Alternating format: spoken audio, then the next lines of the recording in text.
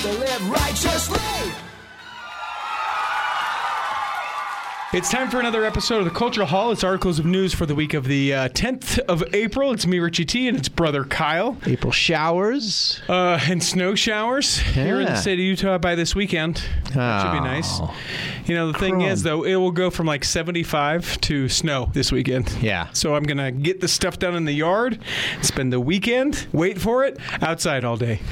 Why on the week? No, So- you're supposed to work outside Tuesday and Wednesday. No, I'm going to. Oh, good. And then I also have to work outside all day Saturday when it's supposed to just be miserable. Just miserable. I think by Saturday I hope it's okay because You I have a think? bicycle race on Saturday, Okay. so I hope it's it all won't right. be, but I hope for our sakes, for your race. And I've got they do a thing called the pond skim, which is where the skiers come down the mountain and then they try and ski across a pond and not get, sucked under by the water and all that stuff. And they finish off the newscast every night with somebody falling on their face. Oh, look at them. We're going to go back out one more time to the pond skim at Snow Basin.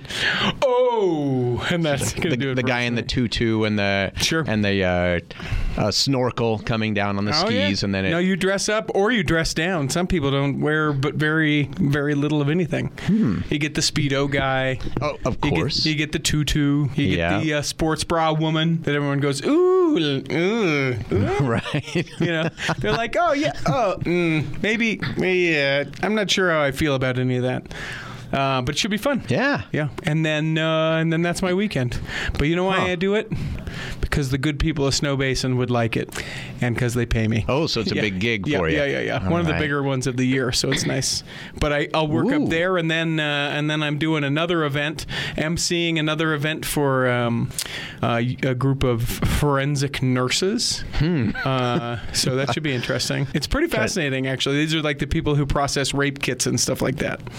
And you're going to try and make them dance and have a good time? I don't know too much about the activity, only that I'll be reading a script and being pleasant while I'm there. I don't know. I don't know what I'm doing yet. I will be, in a few weeks, I'll be attending my first ever event that you are doing. Which is what? I think. Tell me what. Oh, the Just Joni's big birthday party. You're going to come? I am going to come. Nice. Yeah. It's going to be fun. There's a lot of people. That'll be an interesting post episode of the Cultural Hall. Everyone talking about their experiences at Just Joni's birthday party. She has hired me to be her DJ for the evening. Wow. Yeah. Why? Is she turning even age or something, like 50? Or no, I think she turns 30. 30? Can you believe it? No. It seems like just yesterday she was 29. Can you believe it? That's every bit for Just Joni. There you go. She's only 30? Yeah, can you believe it? No, I wish I was that young. I think her daughter is 16, so Just Joni. Wow. When she was a little promiscuous when she was Joni. younger. I had no idea. Yeah, no, I don't know which she would rather, right? Us calling her promiscuous or us calling her 30. I'm not sure.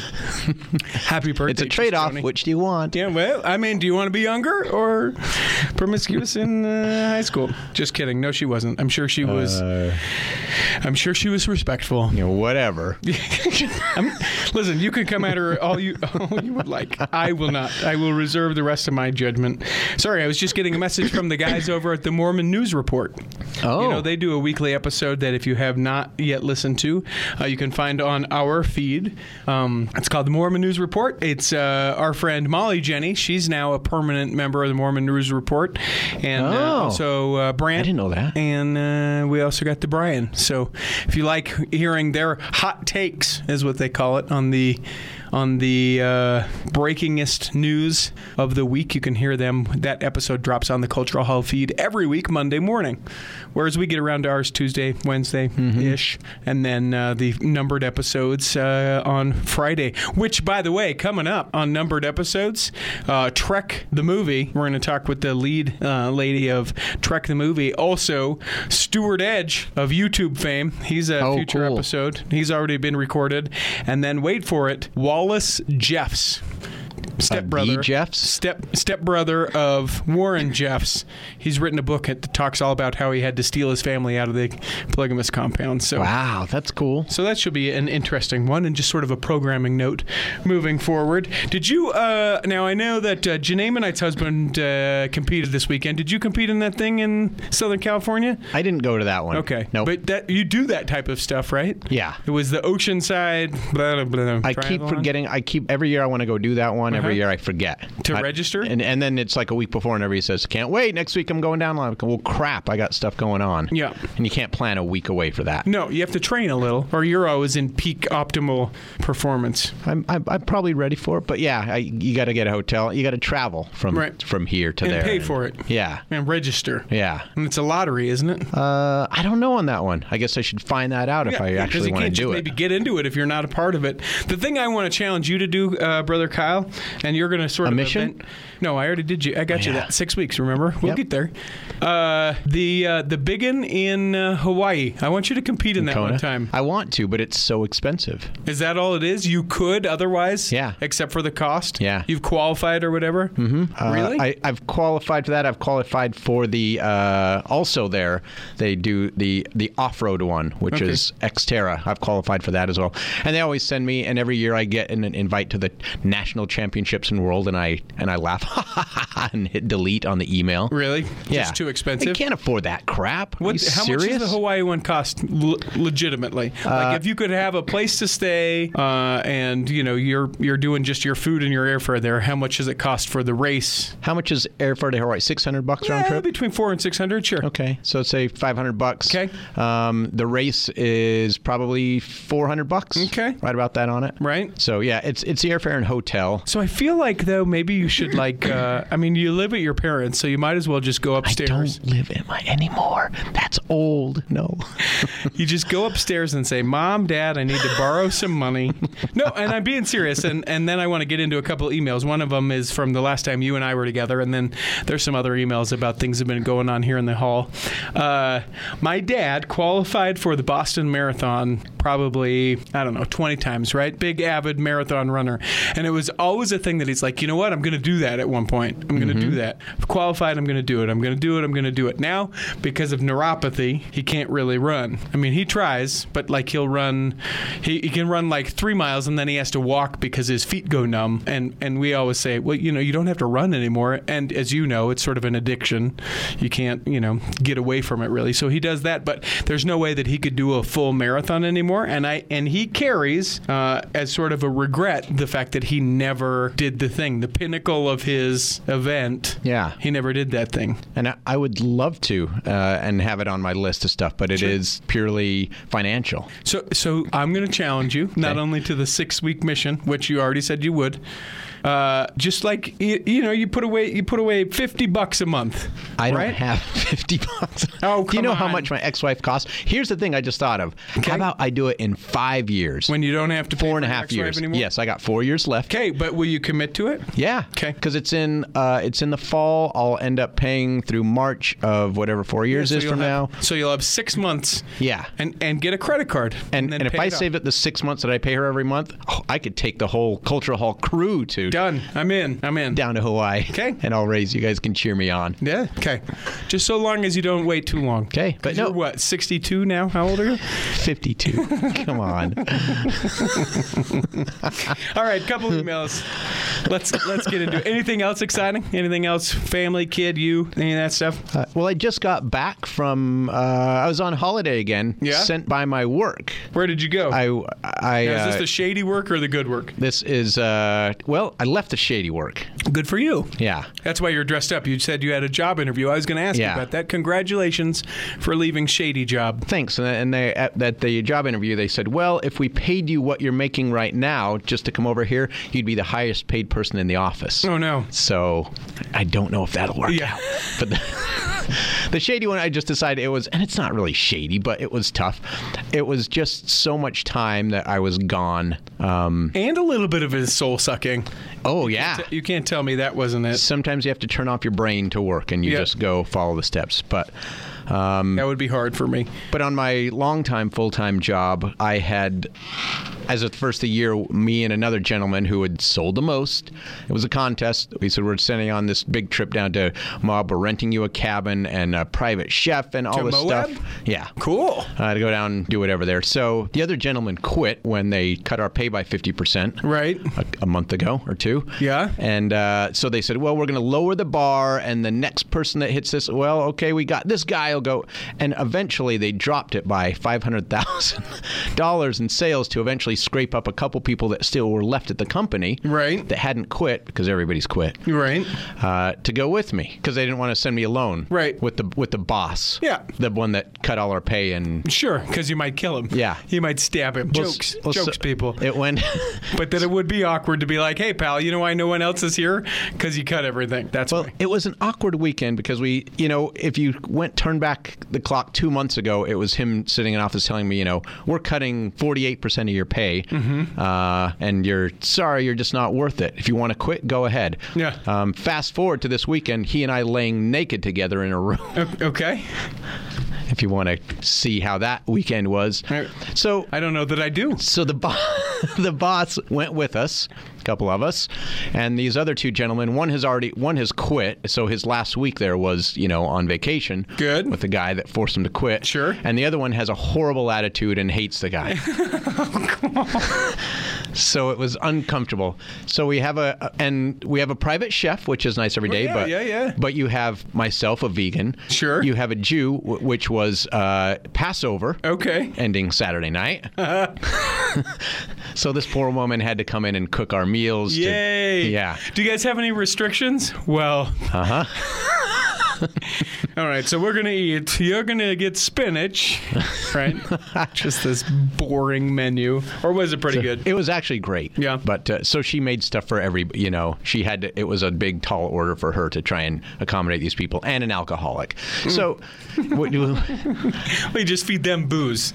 So we were supposed to go, and I thought and the other guys that I like, the other couple guys I like, and they're all both quitting, and I won't see them for much longer, but thought we'll have a good weekend together. I thought I'm just going to go train and, take it as an opportunity to do that away from everything for a while. And I get down there, I thought I'll ride bikes a lot. Okay. With a couple of my buddies. Sure. I get down there, and part of the package deal they've got for us here at our cabin is they've got a couple of these Razor dune buggies. Okay. That everybody has. The side-by-sides. Yeah, it's a dune buggy. All right? It's one of my pet peeves. It's a dune buggy. And they... Okay. So they have a couple of these. A weird pet peeve, but I'll take it. It's a dune... It was a dune buggy in the 70s and 80s. It was. Side by side. Still is. What's the difference? It is a side by side. I don't know. Nothing. All right. For all you kids out there, it's all the cool thing now is a side by side. Okay. Everybody rides them. They're incredibly expensive. Did you roll it? No, but so we headed out, and one of these people, I don't know if I should say this because I don't want to get back to him, but one of them said, because we paired up, each of us, it had 4 seats each one. Mm-hmm. So we had 2 of us in each, and we go out and take turns on it, and basically rode these for 3 days straight. Okay. Didn't do anything else. Okay. And several times was said, I'm going to either kill or scare this person till they wet themselves. Oh my God. Speaking of one particular person. No, like terrible. Angrily they would say that. Yeah, now it's your turn. I get it. That sounds try terrible. And see if you can. So on day 1, we broke one of them. We broke the frame on it. Sure. In trying to kill somebody, broke a steel frame on that. This is awful. So the person whose insurance this was under and is in charge of all this that nobody likes gets out and is now really stressed that he's going to have to pay for this machine. Sure. So, and everybody else is laughing and chugging down Coors. Yeah. So yourself excluded. Not myself. No. Too many calories. I have a LaCroix. Yeah. Call. And so we go back and we get another one and then spend another day of, again, attempting to hurt, harm, or maim this person. Yes. Either emotionally or actually physically. Yes. This sounds terrible, by the way. And then each night, finished with, we would go into town, into Moab, and get a massage. Okay. All of us. And whoever drew the short straw, so they had 2 single rooms and then they had a double room. Oh my gosh. For the couples massage. This is where the lay naked comes in. Okay. Yes. So I drew on Saturday night the short straw. And when David and Josh brought us into their room and said, now disrobe and get under the sheet. Sure. And I looked over at this guy and I thought, boy, this has really come around to an interesting point over the last 8 weeks. Wow. So we got naked and laid there next to each other and Sure. got a massage. Yeah. Good for you. Are you a quiet massager? I am. Massage recipient? Although I did wake up at one point because I was face down to start Sure. and realized I fell asleep for a moment and I'm drooling and I can see the line of drool from my face down to the floor. Yeah. So I didn't want to make any noise, Yeah. you know. So I just had to kind of I would Yeah, it feels pretty good, huh? just tried to let it get off my lip, just shake a little bit till it dropped. There we go. And I could hear the other gentleman that we've spoken of, has fallen asleep. And Oh, yeah. Yeah. I always get the too deep that I can't fall asleep, right? Oh, yeah. Yeah, like it feels great when I'm done, but it's just miserable in the middle of it. Yeah. Where it's like, oh, no, that's fine. That's great. Yep. That's great pressure. No, oh, yeah. No, that's great. And they were like, just tell me if it's too much. No, I'm good. I'm good. I'm trying to think if there's anything else that's exciting for me. Getting carpet in the homesteadman today. Ooh, I'll take I pictures love and new share it. carpet. Oh my gosh, it's going to be awesome. Love I was a little worried because the contractors got there this morning and said, "Where are we putting carpet?" So there was that. There was that concern. Inside? What? Inside? Yeah. But they didn't know where inside where they were putting the carpet, so that made me a little anxious. But it should be good. I'm going to get home and it's going to be halfway up the walls. Right, and right, one right. room completely carpeted. Yeah, walls. halfway up the walls and like upstairs as opposed to downstairs, which Yeah. is where they were supposed to put it. They'll put it over my newly refinished wood floors upstairs. That kind of stuff makes me nervous, but no, I don't think they'll really do that. And that's it. Just working and then working on getting my house. The other thing is, because I'm an old person, I spent my Saturday night going to the RC Willey, which is a home furnishing store, and looking at washers and dryers. You know what's expensive? Washers Yeah. and dryers. Yeah. Especially like if you want like a nice something that you think might last a day, like $1,000 a piece. I couldn't Oh, believe yeah. it. I could not believe it. Yeah. That's it. That's my kids in my day, that kind of thing. My rental home has it in there already, so So you're able to use theirs. I just abuse it. Wash, quilts in it. You need a quilt washed? Bring it over. Sure, bring it. My thing is that ultimately the homesteadman may become a rental property, so I'm sort of thinking about it like, okay, so let me invest in this so that I don't have to, at the point that I'm going to make this a rental property, invest in it at that point. So that's sort of the Rental like long-term or like VRBO? Don't know. Depends. I think ideally I would like to long-term it if there was someone who would take care of it. But there's something to the weekend kind of stuff. Because Yeah. oftentimes if you do the VRBO, people aren't there in their place all that often, right? It's like, we're going skiing, we're at the convention, now we're just here at night. Whereas if you rent it to like a family, then they're living in it like a family. So, And then they don't pay, and then they get divorced, and then Right. one of them gets a crack habit, and then right. you Next get, thing you know, there's money missing out of your wallet, and your daughter's knocked up. I've seen it 100 times. Thank you for leading me into that. Let's share some emails. Here we go. This one from the last episode that you and I did together. He says you guys couldn't remember Martin's Cove, and that's what we were talking about. Remember, yeah, we were like, that's right. and the Devil's Gate and Martin's Cove. He says I couldn't remember if Martin's Cove or that you and Kyle kept beating on the point of Brother Bishop's statement that he reported issue to the church while making the assumption he was still in a position of power after the confessions. What I have some background to help update you on this scout story. So we were talking about the I think it was a boy in northern Utah or maybe it's southern Utah County who has Down syndrome, had applied for the Eagle Scout, and they had adjusted some of the requirements. They had adjusted some, and then the Boy Scouts said, nope, you can't do that. So this person, Dave, says, I'm a Scoutmaster for Special Needs Troop in Kearns. The Boy Scout of America policy for Cubs is to do your best. For Scouts working towards first class, you have to demonstrate skills. One of my Scouts could not tie a knot 2 minutes after you showed him, but he could do it while following him. Thus, she could get the skill signed off. Merit badges are designed to be competed as written, not by doing your best. Counselors can give some leeway, as in having someone else write what he says for a written part. Though not by the book, it is a workaround. The final say on if the badge is completed is the counselor, not the advancement committee who wrote the email.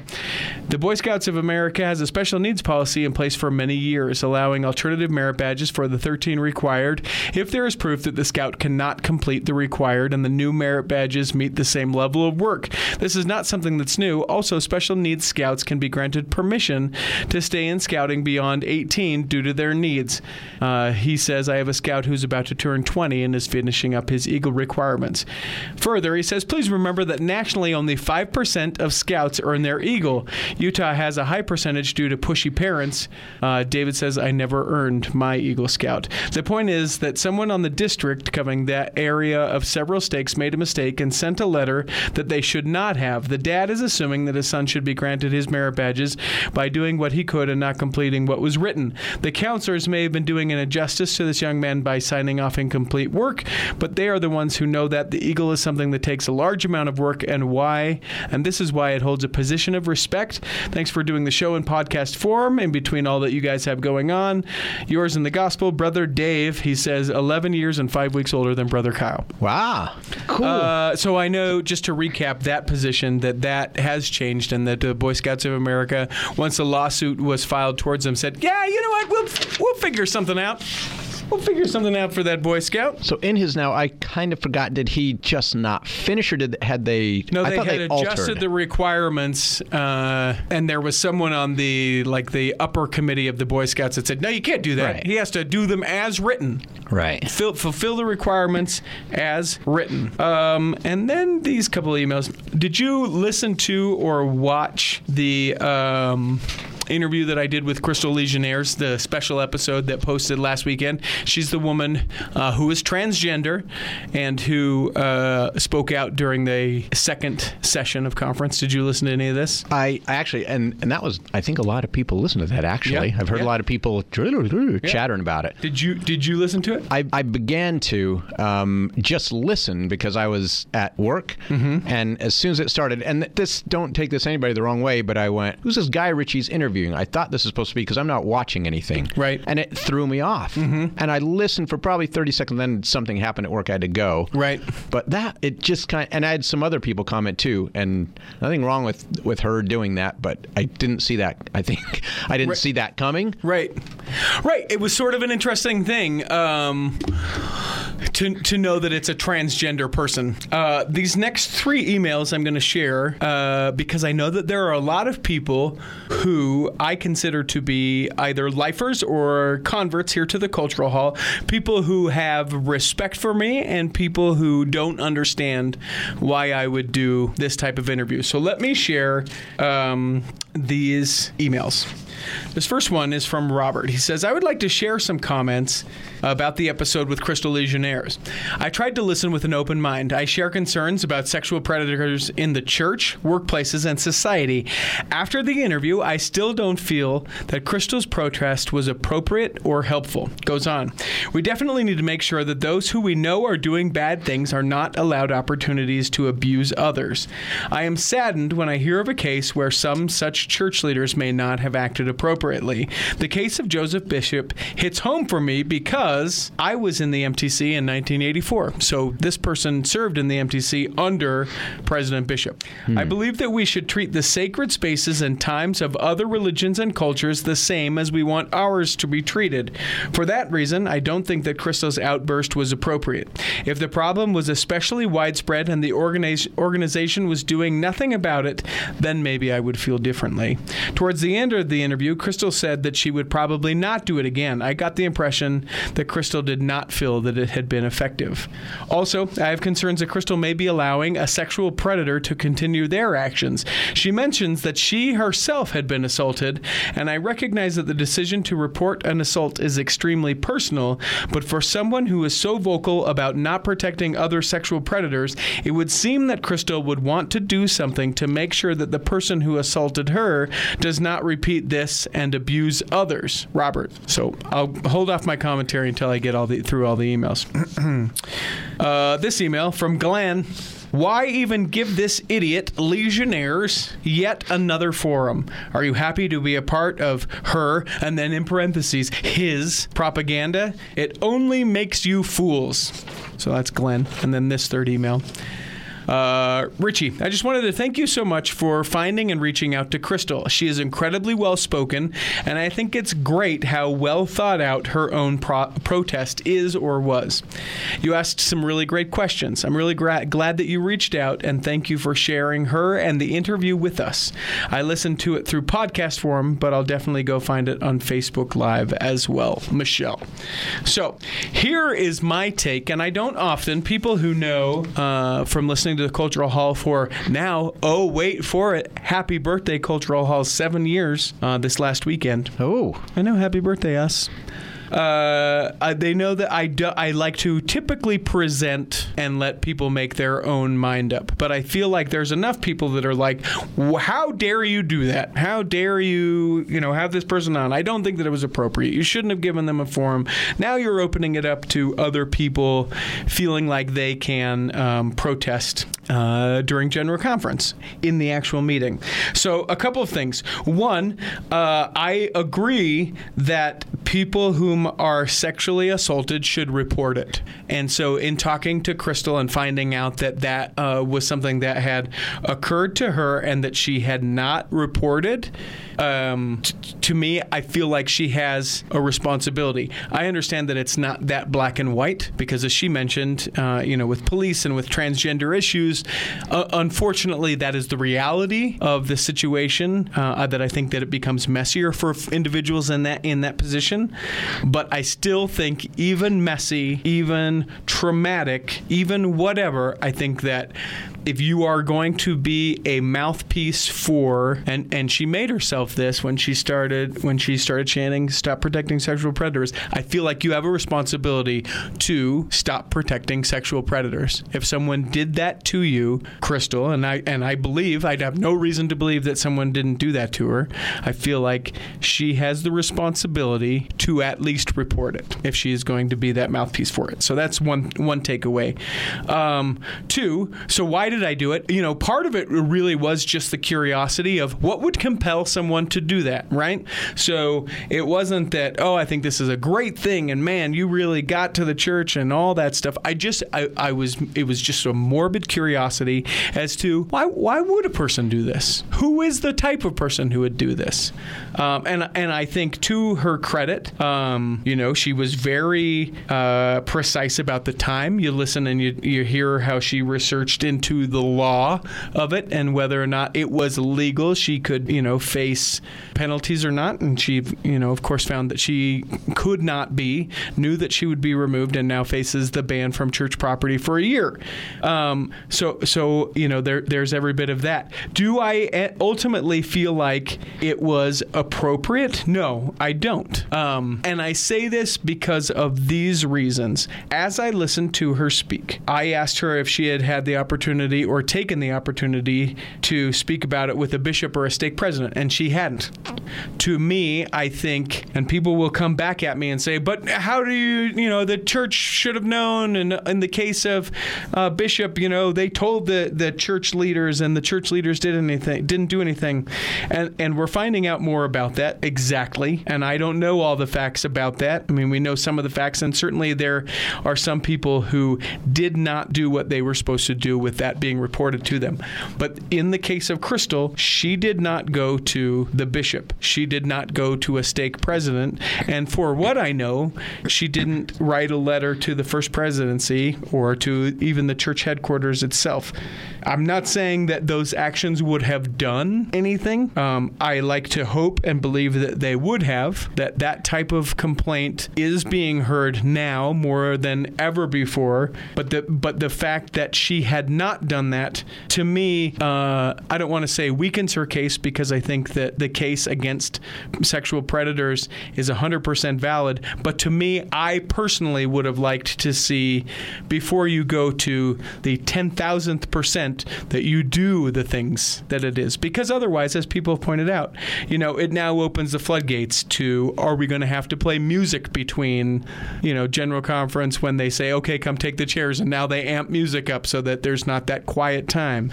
Or, can we have these respectful solemn assemblies, or can we have silence within the church without fear of people rioting? And I think that, or even protesting, right? Rioting might not be the right word. I think the big thing is, and I think that the church is working on this, is that they need to continue to do a good job, do an even better job for people to feel validated in the concerns that they have with the church.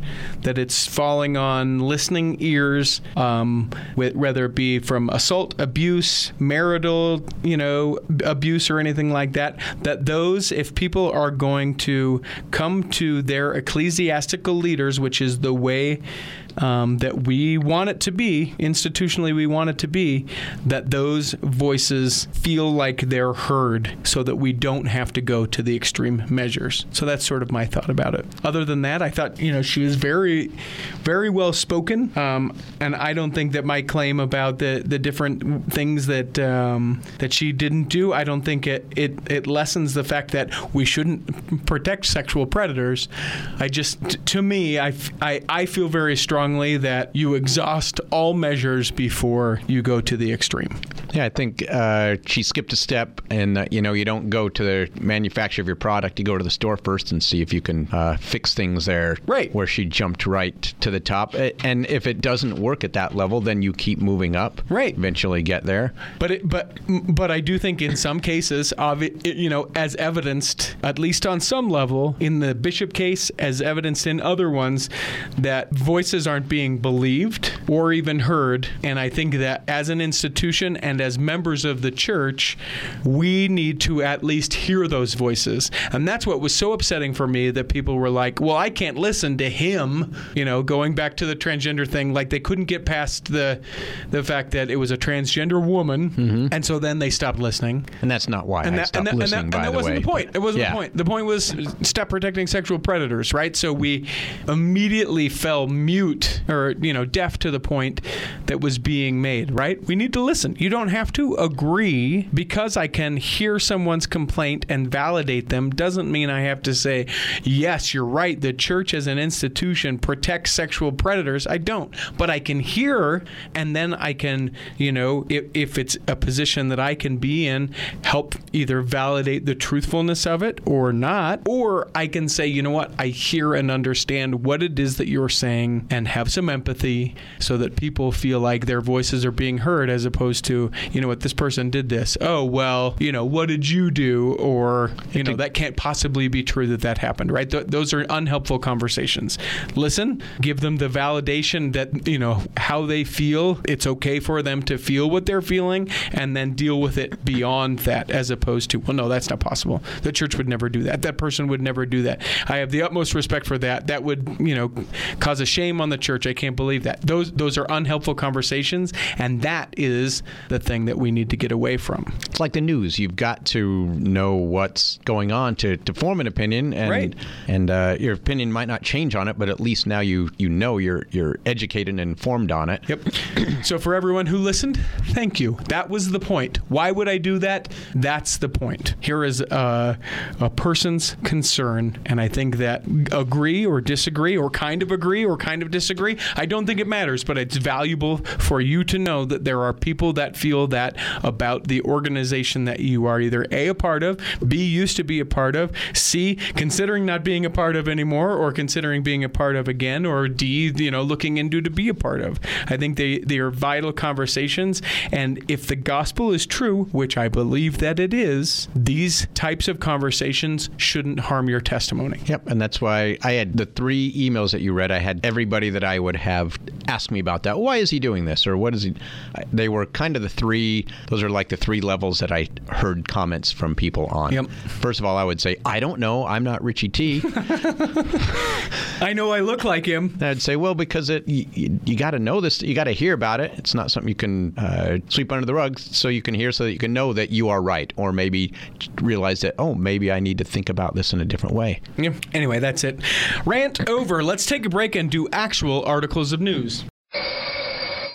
Imagine running a small business today. It's challenging. Imaging and internet presence is an absolute must. Even with that, you're still a small star in a bright cyber universe. Now, imagine you have someone who understands how to get your site designed for your talents and then easily searched by potential clients. Imagine Lennon Design. Whether it's strictly a website or a whole package of logo creation, advertising media, and promotional materials, Lennon Design is your partner in business. They'll test the boundaries of their imagination to create something unique for you. When you need creative, affordable design, let it be Lennon Design. Call 801-699-3022 or visit LennonDesign.com. Hi friends, Dan the Laptop Man here from PC Laptops. I get a lot of emails from people all the time. Here's one. Dear Dan, I hear your talk about a lifetime service guarantee.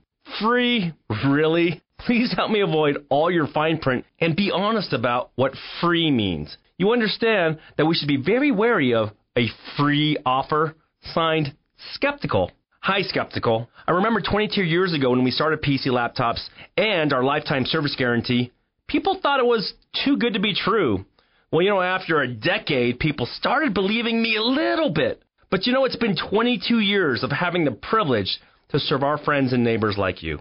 Our lifetime service guarantee has become the most trusted warranty in the industry. You can get a brand new PC Laptops desktop computer for $7.99 with a lifetime warranty. Check us out at PCLaptops.com. That's PCLaptops.com. Here's to seeing you soon, Skeptical.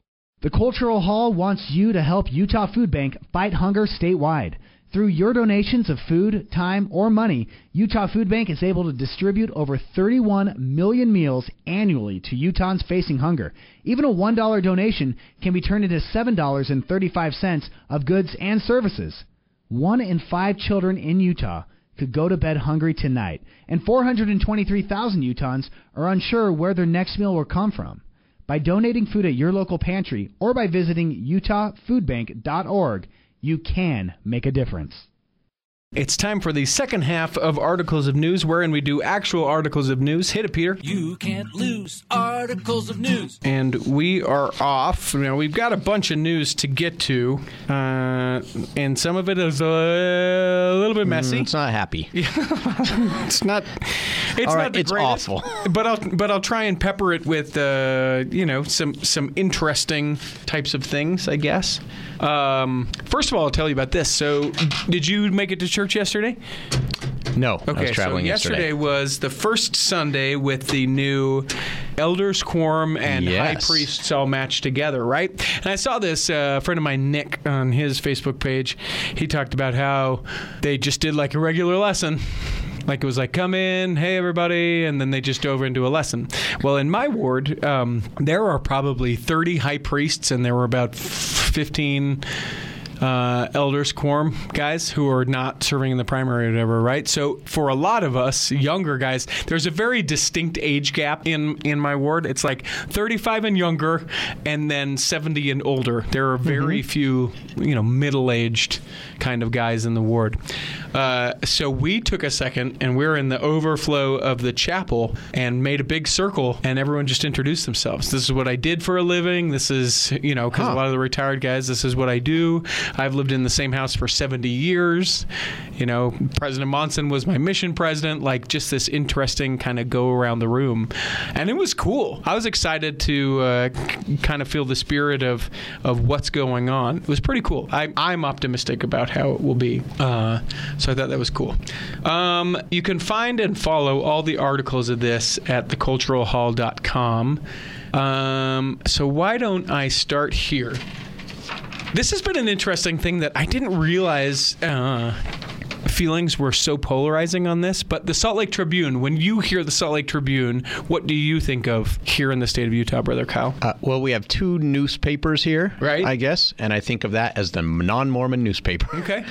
I know better, but that's... Right, but I guess that is now more than ever maybe institutionalized, is that there is the Deseret News, who is owned by the church, who will take the very, with all these sort of scandalicious stories in the news right now, that will take sort of a PR'd approach from the church about this was reported and this, and then the Salt Lake Tribune will be like the vile this, right? A little bit more colorful language if it's something against the church. Interestingly enough, the Salt Lake Tribune, owned by the Huntsman family, which is an LDS family, so I think that's kind of an interesting twist.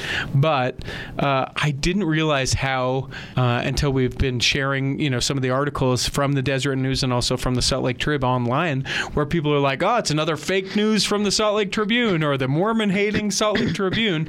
And this editorial from the Trib really kind of pinpoints this. His name is Jeff Hain, or Hain, depending.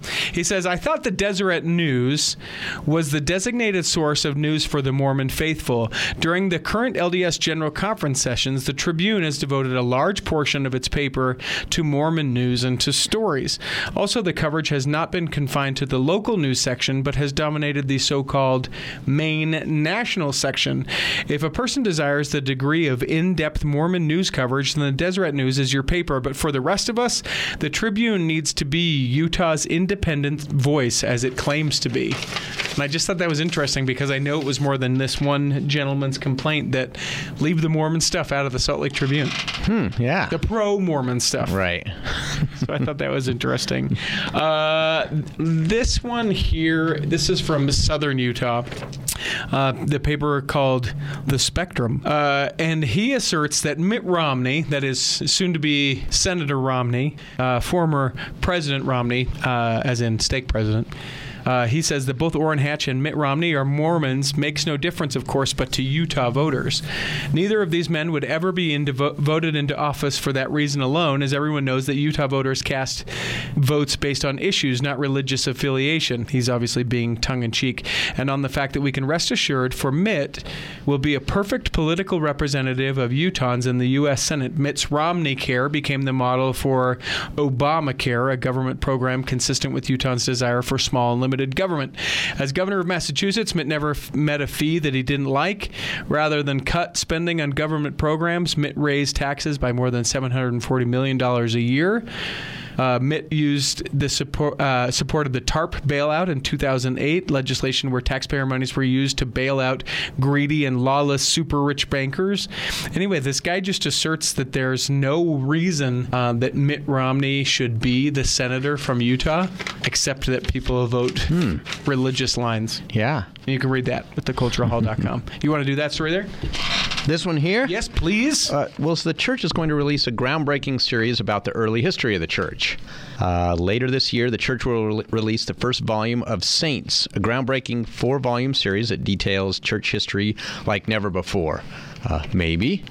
We'll see. Or is it? Yeah. Written in a narrative style, this series differs from the church history written by Joseph Smith, published in 1842, as well as the 1930 church history written by assistant church historian B.H. Roberts. Which is that I think it's like 11-volume edition. I've got it in paperback, but you can get it. Most any Deseret Industries, someone has donated it so that you can get it. But I mean, it's a pretty in-depth, but it's not a narrative. It's very hard to read. You almost have to study it like you would a chronology, or like let's find the date and time and we'll find it that way. It's not narrative like this proposes to be.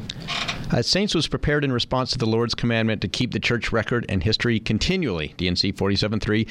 Elder Stephen E. Snow, a general authority, 70, and church historian and recorder, wrote in the February 2018 Ensign, unlike past histories of the church, it is a narrative history written in an engaging style that will be accessible to both youth and adults. Beginning at the years leading up to the first vision and ending in the current day, the content of all 4 volumes was carefully researched by the church historians. Each manuscript was reviewed by general authorities, the Quorum of the 12 Apostles, and the First Presidency. Though Elder Snow points out in the Ensign article that these volumes are not scripture, they do include stories of imperfect men and women striving to become saints for the atonement of Christ. Church history helps us understand the lives of those who went before us, the challenges and the difficulties they faced, and how they overcame them. Elder Snow says in a video about the series, he gives me hope that the Lord can work through imperfect people, even me.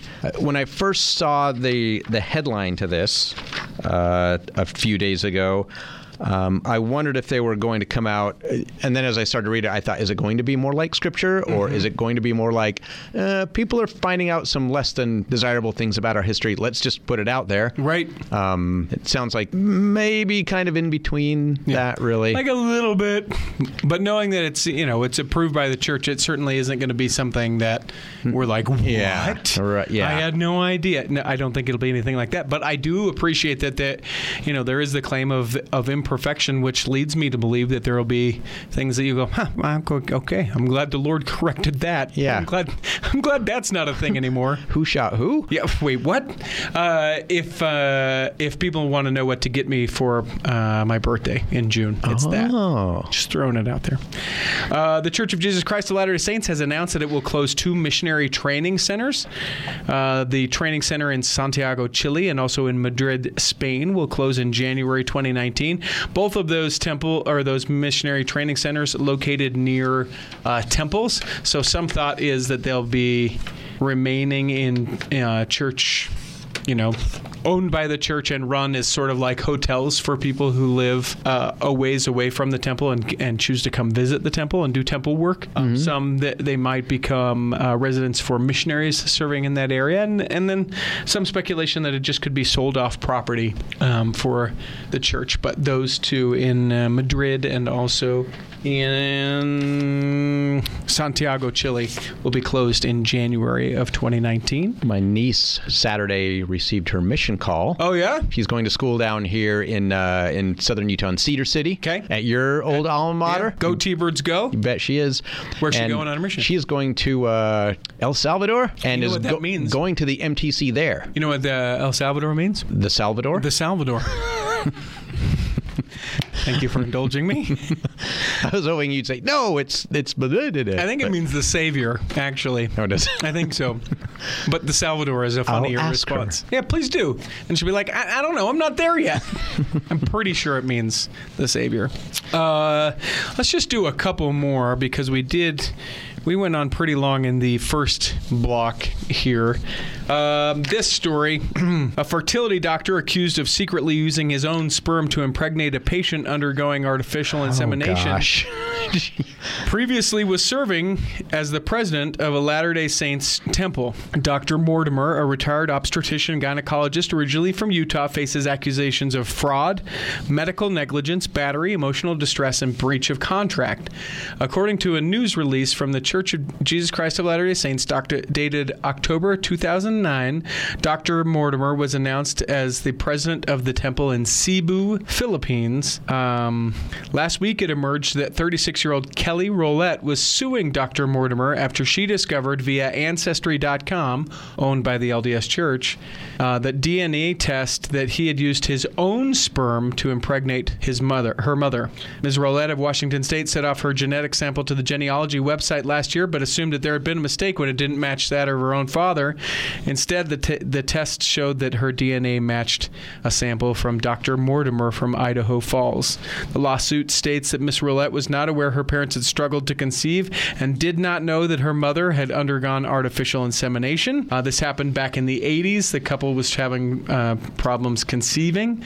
He recommended that Miss Ashby, that is Dr. Mortimer, recommended Miss Ashby undergo artificial insemination using sperm from her husband, and an anonymous donor who matched the couple's specifications. Dr. Mortimer did not match their requirements, but yet it was his sperm that was used. A spokesperson for Ancestry.com told the Washington Post that the genetic testing, quote, helps people make new and powerful discoveries about their family history and identity. That is a powerful discovery, and says further, we are committed to delivering the most accurate results. However, with this, people may learn of unexpected connections. Which Ancestry.com has nothing to do with it, right? Yeah. They were the means by which, this woman found out. But it is an unfortunate story for sure. And if he breaks the law, here's what everyone needs to understand. I shared that on the Cultural Hall's Facebook page, which if you're not following, please do.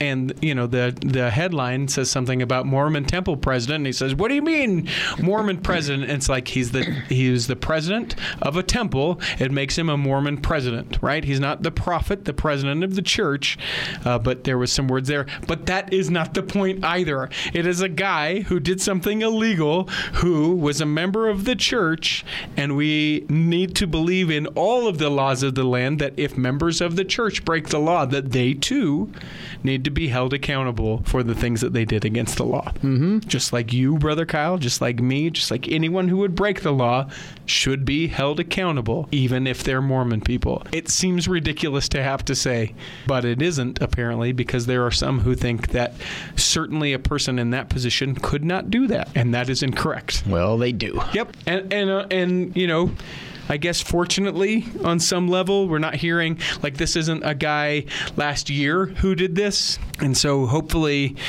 there's, I guess, comfort, although not for these people and not for any of the cases, that these things happened a long time ago. But hopefully we are doing a better job of that now. And I have nothing to back that up, but I guess that's just my hope, is that, hopefully these things like the McKenna Denson, which we'll talk here in a second, just briefly, hopefully these things aren't continuing to occur. We have lessened the likelihood. We have made changes so that all of these things are less likely to occur, and we're protecting ourselves. And that's why I have Ancestry.com. Right. But it will never be perfect, because people will never be perfect. I remember doing an identical story when I used to work in radio a long time ago, Richie. I didn't know that. Let's go back to 1991. Do you want me to tell you how old I was in 91? Yep, tell me. I was 11. Okay. I was an adult working in radio. Yeah. And I remember a story, and I was working with a gentleman on air who was British and charming. I love this guy. Yeah? I don't know if he's still alive. I hope he is. Martin. And we did a story we ended up calling him, for some reason the story called him the Good Doctor. Mm-hmm. And this Good Doctor, so this is in 91, and years before he had done this same thing. Mm-hmm. And it comes up every few years. One of these bozos does something like this. I think they'll get, maybe they should be more careful now that we have. I don't understand what the compulsion is behind it, right? Yeah. Do you want your children wandering around? Like, is that oh man, I've got so many kids. Like, if that's the compulsion to do it, or if it's I'm getting away with things that people are never going to know. That to me is the fascinating part. Or did he spill a beaker and go, I don't know. Was that me? What should I do? Clean it up. Let's go. Get to the lab. It's interesting. I don't know. Wasn't there an episode of The Family Guy? Sure. There's also an episode of Law and Order SVU and the Simpsons. Yes, where there were 100 Homers all over the town. So you're working with this guy in The Good Doctor. Yeah, it happens. It happens a lot. But come on, for whatever reason, I don't know. Okay, let's do a couple more and then we'll get out of here. What do you still have? Do you want a happy or sad one? I think we've done the middle one there. Okay. What's the?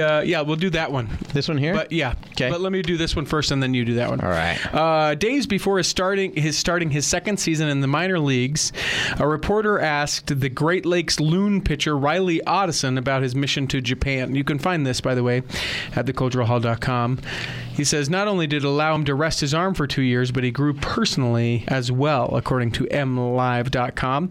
This is Riley Otteson. He plays for, as I said, the Great Lakes Loons, which is a minor league team for the Dodgers. He says of his mission, "It helped me a lot. You can't go to a country you've never been to, live with a companion you don't know, learn to speak a language you don't know, and talk about something you aren't completely familiar with and not become a more mature and better person." He was named Mr. Baseball by the Deseret News back in 2012. And after high school, he served in the Fujieda, Japan mission. He says it helps shape me as a person, a man, and a husband that I may want to become in the future. He returned to play with the University of Utah and then was drafted by the Dodgers back in 2017. Which sport is that? Baseball? Baseball. The Dodgers. Come on. What one Mormon dad is doing to sell $1 million worth of games. This is Columbus, Ohio. Holly Hancock was at a young single adult ward activity in Brigham Young University when her now husband, Travis, made a memorable first impression. He walked up to her and said, "Hi, what are you passionate about?" Hey, what are you passionate about? So are you passionate about games and things? She was surprised. I could tell straight off that he was different, that he cared about passion and making things happen. happen, she said. He was different. I guess different can be good. Tonight's the night we're gonna make it happen. While moving into their new apartment a week after. We'll make push all other things aside. While moving in their new apartment after they got married, Holly Hancock said she noticed an old version of a game Travis had. Travis told her how he and his brothers had tweaked the rules and ended up making their own game. I didn't even know it was something you could do. Just make your own game, Holly said. Then Travis started thinking about it more, and I was dabbling in graphic design at the time. We thought this would be a fun project, a good side hobby, and just didn't see it as anything else. Neither Travis nor Holly expected their gaming hobby to turn into Facade Games, a successful board game startup that has raised more than $1 million on Kickstarter. Cool, huh? Yeah, with its first 3 games. Deadwood 1876, the couple's latest game, ended its month-long campaign on Kickstarter this week with $587,000 in pledges. It's amazing. It was featured on CNBC earlier this month. The game company continues to grow in sales and gain attention for its success. Despite offers to expand their company, Travis and Holly Hancock are keeping their focus on the most important element of their business, family. They're both members of the Church of Jesus Christ of Latter-day Saints and moved to Columbus, Ohio from Springville, Utah. Travis, who is from Beaver Creek, Ohio, was raised in a family of 9 and who loved playing games together. Inspiration for the first game, Salem originally started with ideas from the game Mafia. You remember playing Mafia in high school? I do. I got not arrested, but I got handcuffed playing it in high school. Really? We took it really serious. Wow. For me, it wasn't in high school. It was... Yeah. It was postgraduate work. I don't even think I was still married at the time. A social deduction game in which each player tries to identify the roles of other players. Travis had created a Harry Potter version of Mafia with friends during one summer in Alaska and then changed to a game called City. After meeting his wife and working the game together, the game took on a new theme, Salem Witch Trials.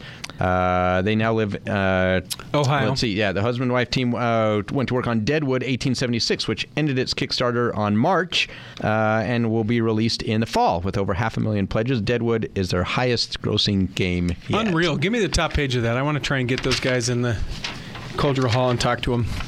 Let's end with this. Because it's a little heavy, but I know in this week's edition of the Mormon News Report, they go a lot more into it, but I think that it is worth noting if you didn't listen to that whole Mormon News Report. There's a woman, McKenna Denson, who is suing the LDS Church because she accuses Joseph Bishop, who is 85, of horrific sexual assault in a secret room at the MTC in Provo back in 1984. A woman who claims that she was raped by the president of the LDS MTC in Utah is now suing the Mormon Church. She, Denson, who is now 55, is suing alongside the church, and Joseph Bishop had been put in charge of the training facility despite there being red flag sexual improprieties earlier in his career. Bishop has denied the allegations but chose not to comment through his son Greg when approached. His family has previously accused Denson of making false claims. Mentioned in Denson's suit is the case of a young woman serving as a missionary in Argentina and the alleged inappropriate treatment of women at Weber State University when Bishop was the president of Weber State University. Greg Vernon, Denson's attorney, said his client intends to hold a press conference, and they did just this last week, where the results of a polygraph test that she took will be released, which obviously said, hey, you know what? I'm not lying. The church has great faith in the judicial system to determine the truth of these claims, and that's basically where it's at. You'll hear a lot of things going back and forth right now, but now these things will be addressed in court as to what exactly can be proven that he did, both to Denson and to the other woman that it asserts that it occurred to. And I think that there are a lot of people who want to weigh in on the situation who don't know A, the law, B, what happened. But it is a thing that as members of the church, I don't think that we can just turn a deaf ear to, right? Oh, yeah. I think that it is important that we are aware that the case is going on, be aware of what is alleged on both sides, and be aware as an outcome comes out of it, because that is the church which we are a part of, right? It doesn't mean that the church is full of people like Joseph Bishop, should he be found, guilty in all the things that he did. It doesn't mean that, that there's not anyone like that. It's so very important, and I will continue to say this until I'm blue in the face, that we be aware of what those situations could be like, that we are aware for ourselves, and that we help our children be aware of those potentially harmful situations, and help institutionally change away from being able to have those opportunities where, in the instance of this one, that an MTC president could take someone down to a room where there was a mattress. Why is there that room? Why does that exist? There have been others that said that room existed, right? So why is that? Why did it ever exist? Why would we be okay with it? Finding the truth in the situation and then acting according to the truth. Personally, I think it's a horrific situation, and I hope that justice certainly is something that gets served to both sides, and whatever that means. But I think that there's a lot of people who want to weigh in and go, well, I know because I heard this, or I know because the church said this. And I think the thing that we need to do is be very aware of it in our own lives, within the church, and act accordingly with our awareness. And that's it. We hope that this episode has nourished and strengthened your body. We hope if you're sick or afflicted, you'll be well and you can listen next week. And that when the time comes, you'll be able to travel home in safety. In the meantime, we'll be saving a seat for you on the back row of the Cultural Hall. Save me a seat, sure to be